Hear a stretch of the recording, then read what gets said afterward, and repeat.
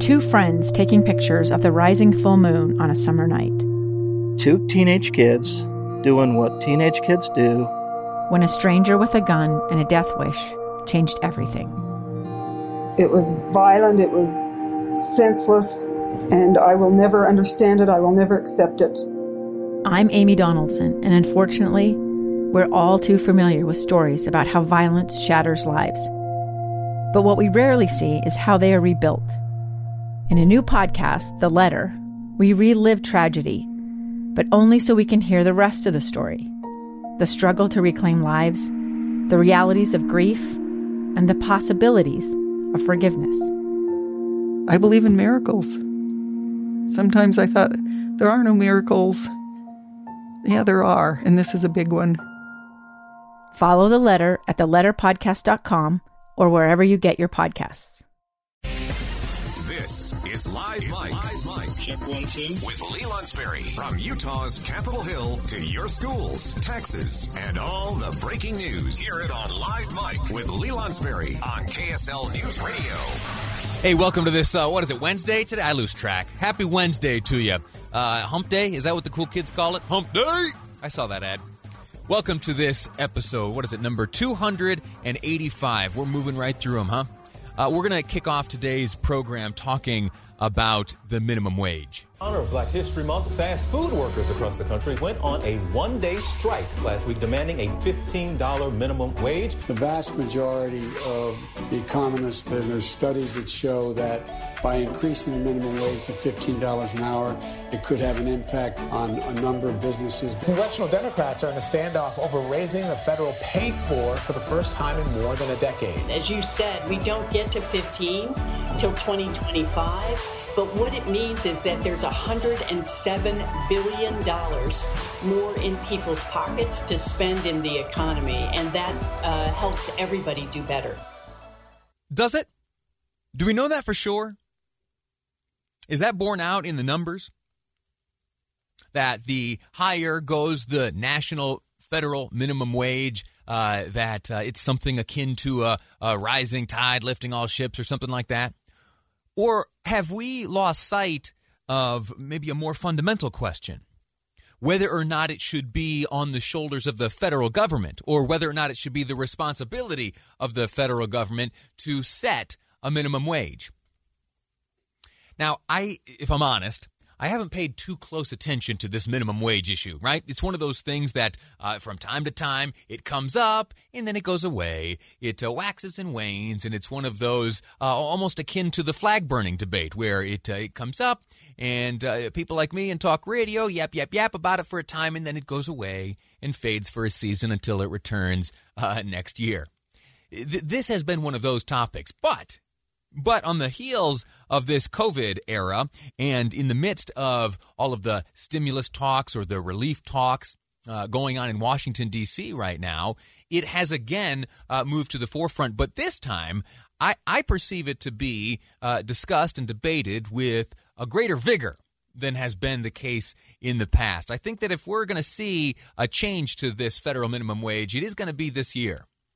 Or at least it will come from conversations kicked off this year. But I'm not certain that that's a good thing. I'm not certain that any of the competing federal minimum wage proposals are what's best for our nation. We're going to take a break later on, and after that, I'm going to invite your phone calls. I want you to weigh in. Should it be the federal government setting the minimum wage? I put this question up on social media. Let me see exactly how I phrased it. I don't want to get the question wrong because I want to ask you exactly. The question is this: should there even be a federal minimum wage? Now, you'll notice that I am repeating federal minimum wage, federal minimum wage, federal minimum wage. Don't forget that there are statewide and even municipal minimum wages. What does that mean? And how has that factored into this conversation? And why does it lead me today to question whether or not there ought to be a federal minimum wage? Well, I had to go back a couple years and collect some data. And this data was compiled by the New York Times. All right. I know you might have some feelings about the New York Times, but one of the good things about numbers is that regardless of who's reporting them, numbers are objective, right? Mathematical equations really have very little room for a subjective analysis. And here's what was discovered. And this comes from the numbers in 2019. They reveal that the effective minimum wage across the United States is almost $12, $11.80. That's well over, and that's in 2019. And I'll explain in a moment why the number today is even larger. But let's just base this conversation on those 2019 numbers. $11.80, the effective minimum wage. How is that possible? $7.25 is the minimum wage, right? Well, it turns out that well over the majority of states in this nation have a statewide minimum wage which well surpasses that of the federal government. And not only states, there are municipalities where the minimum wage is set to a certain level. And in each case where a municipality has taken it upon itself to install a minimum wage, it has always been well above, certainly the $7.25. It's got to be, right? But on top of that, even all the way back in 2019, it was well beyond the $10 being proposed by some in Washington right now. Not quite the $15 as is proposed by some, but a larger number nonetheless. Now, what does that mean? Why is that important? Well, it turns out that the majority of minimum wage workers are earning well over the current federal minimum wage. Well over the federal minimum wage. 89% of the nation's 6.8 million minimum wage employees face a minimum that is higher than the federal minimum wage. Almost 90%. And again, I told you, I'm drawing from 2019 numbers. And in 2020 and this year, 2021, each and every one of those states which have been operating with a minimum wage well above the federal numbers, they're increasing this year as well. And so that 89% is likely even larger today. Already making well over the $7.25 federal minimum wage. Why does that matter? It matters for this reason. It matters because the states are much more closely connected to the workers within their borders. And if you take it a step further, the municipalities even closer. And if it has already been demonstrated that various states have looked inward at themselves within their own borders, analyzed the economies and the needs of the workers and employers of their respective states, and have been able to create a scenario in which the minimum wage is more appropriately applied or more appropriately calculated, why is it that the federal government believes and feels that it ought to be involved in making nationwide decisions? Consider this, again, drawing from a compilation of the data conducted by the New York Times just a few short years ago, and since then the numbers have only increased. The average wage in the bottom third of wage distribution, that's minimum wage workers and others, it's risen an average of 2.3% annually over the last 3 years. That's a reference to 2017, 2018, and 2019, meaning that annually there has been a rise of 2.3% of the wages that's grown for minimum wage workers. Now, what does that mean? Think about inflation. Inflation is what? About 2%? And so these minimum wage workers, when impacted by the decisions made by their respective states and municipalities, have been able to out-earn the growth posed by inflation. And again, somehow the federal government still believes it ought to be involved in this type of decision-making. What do you think? As you hear these debates, these various proposed plans to raise the federal minimum wage, very basically, first off, do you think it ought to, is there a number you think is appropriate at the federal level? But more fundamentally, ask yourself this question: should there even be a federal minimum wage? Should there even be a federal minimum wage? 57500, that's the Utah Community Text Line. And I'd like you to get on the phone. We're going to take a break in about 30 seconds or so here, but after the commercial, I want to hear from you. Should there even be a federal minimum wage? Or, number one, can states handle things on their own, municipalities as well? Or number two, you take an even further step back, getting into a much more hands-off approach. Should there be minimum wage anywhere, or should the market decide? Should negotiations between employer and employee, or potential employer and employee, steer the wages earned by workers? Get on the phone. I want to talk to you about the minimum wage. 801-KSL-TALK is the number, 801-575-8255. 801-KSL-TALK. Give me a call. Should there even be a federal minimum wage? Your call's next on Live Mike. I'm Lee Lonsberry, and this is KSL News Radio. Welcome back. We're talking about federal minimum wage, whether or not it's appropriate for the federal government to be the level of government looking at a minimum wage. And beyond that, should governments at all, even at the state or municipal level, be installing minimum wages? I bring this up because there are a number of competing proposals in Washington, D.C. right now, and there's much debate. And it's a conversation that comes up from time to time, that the federal minimum wage ought to be raised. It's been sitting at $7.25. Is that what it is? For some time now, and there are many saying that's just untenable. We just can't live with that number. Well, some digging this morning here in the newsroom, I have discovered that while, yes, the federal minimum wage is $7.25 an hour, the effective minimum wage, meaning the minimum wage paid on average to workers, to the minimum wage workers across the country right now, is $11.80. In fact, it's even more than that, because the most recent numbers I have here all are using 2019 numbers to calculate. And since then, states and municipalities who have broken with the federal government to offer, or rather to ensure, an even higher minimum wage have grown since 2019. 89% of the 6.8 million workers in the United States that earn minimum wage level compensation are making higher than the $7.25 federally mandated minimum wage. What's that mean? It means states and municipalities have stepped up and changed things. And so my question is, and the question that's being responded to in the text messages right now, I invite you to add yours to this long list. I'll read them in a moment. 57500 is this: should the federal government even be installing a minimum wage? We'll go to the phones as well, and I invite your calls if you have any thoughts on that. The number is 801-575-8255. 801-KSL-TALK is the number. We'll start with John. John, welcome to the program. How are you?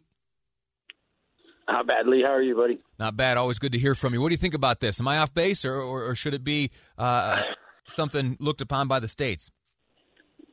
I think we have to have a federal minimum wage. I think we're so far out from the labor movements that people have forgotten how business will take advantage of the worker. I mean, our government right now is based upon a profit-first kind of scenario to where everything's about profit, but to not have a minimum wage, people will just take advantage like they used to. I mean, I've been on both sides. I own my own business. I make a lot of money right now, but I used to work for $10 an hour, and to have to put in 84 hours a week just to be able to live isn't really living. And if we don't have federal government say something, we know, Lee, that businesses care about profit, and that's it.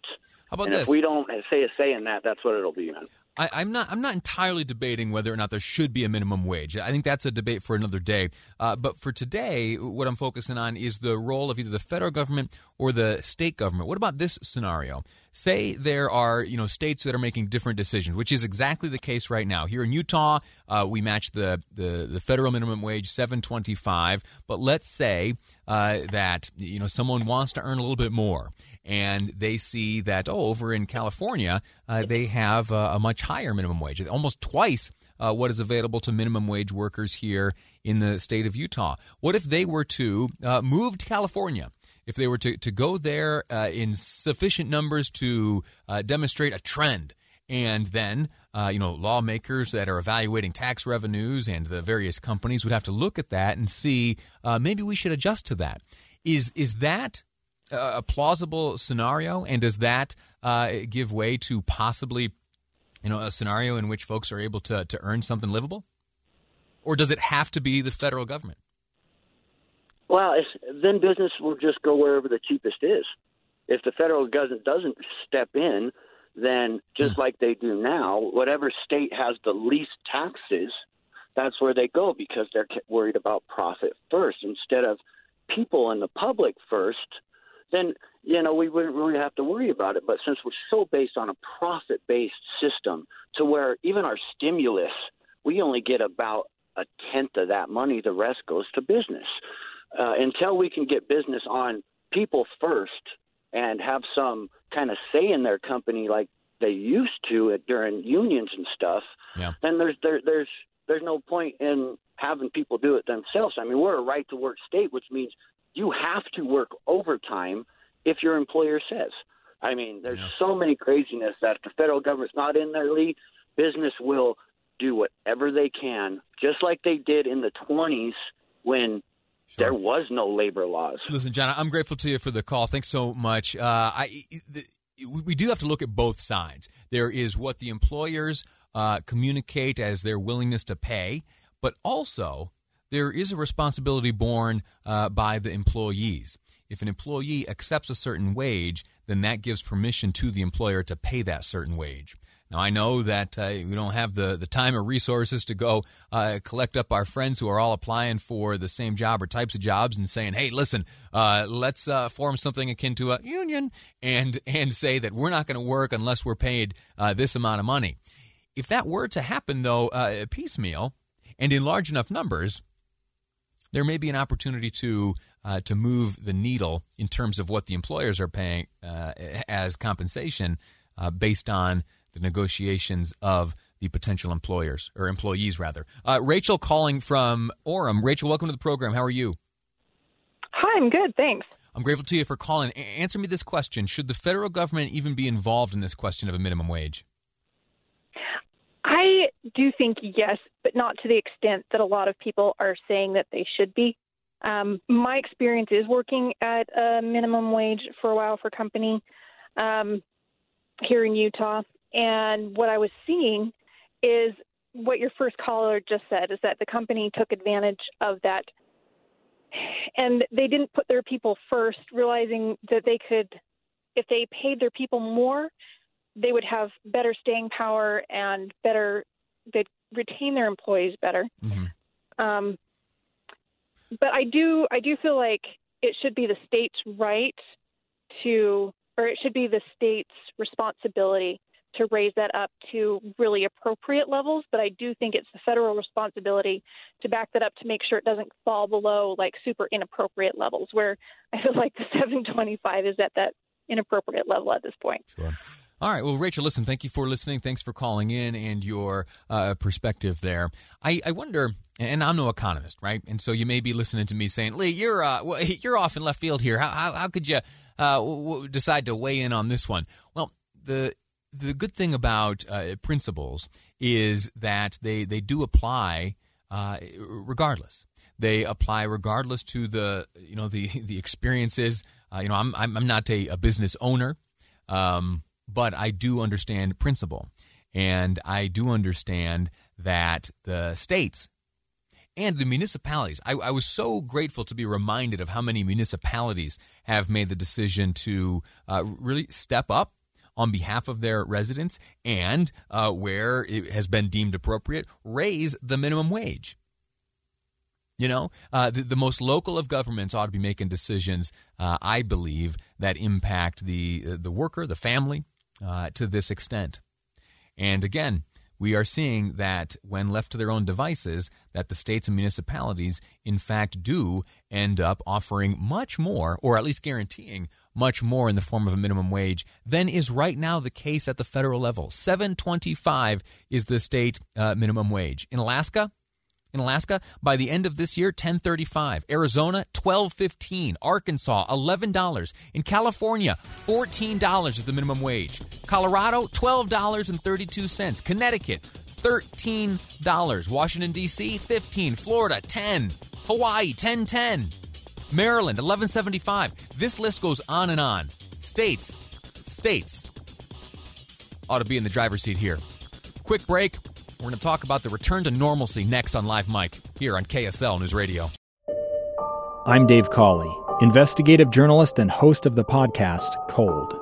In October of 1985, a woman named Cherie Warren left work at a busy Salt Lake City office to meet her estranged husband at a downtown auto dealership. She never made it home.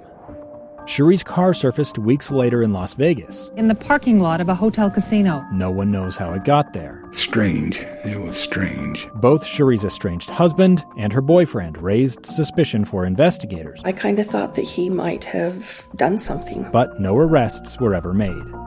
In Cold Season 3, we dig into double lives, make new connections in the case, and examine the difficulty raised by reasonable doubt. We want answers just as much as anyone else. They have creeps like that now too, so nothing's changed. That's the new Cold Season 3, The Search for Cherie. Now available anywhere you get your podcasts.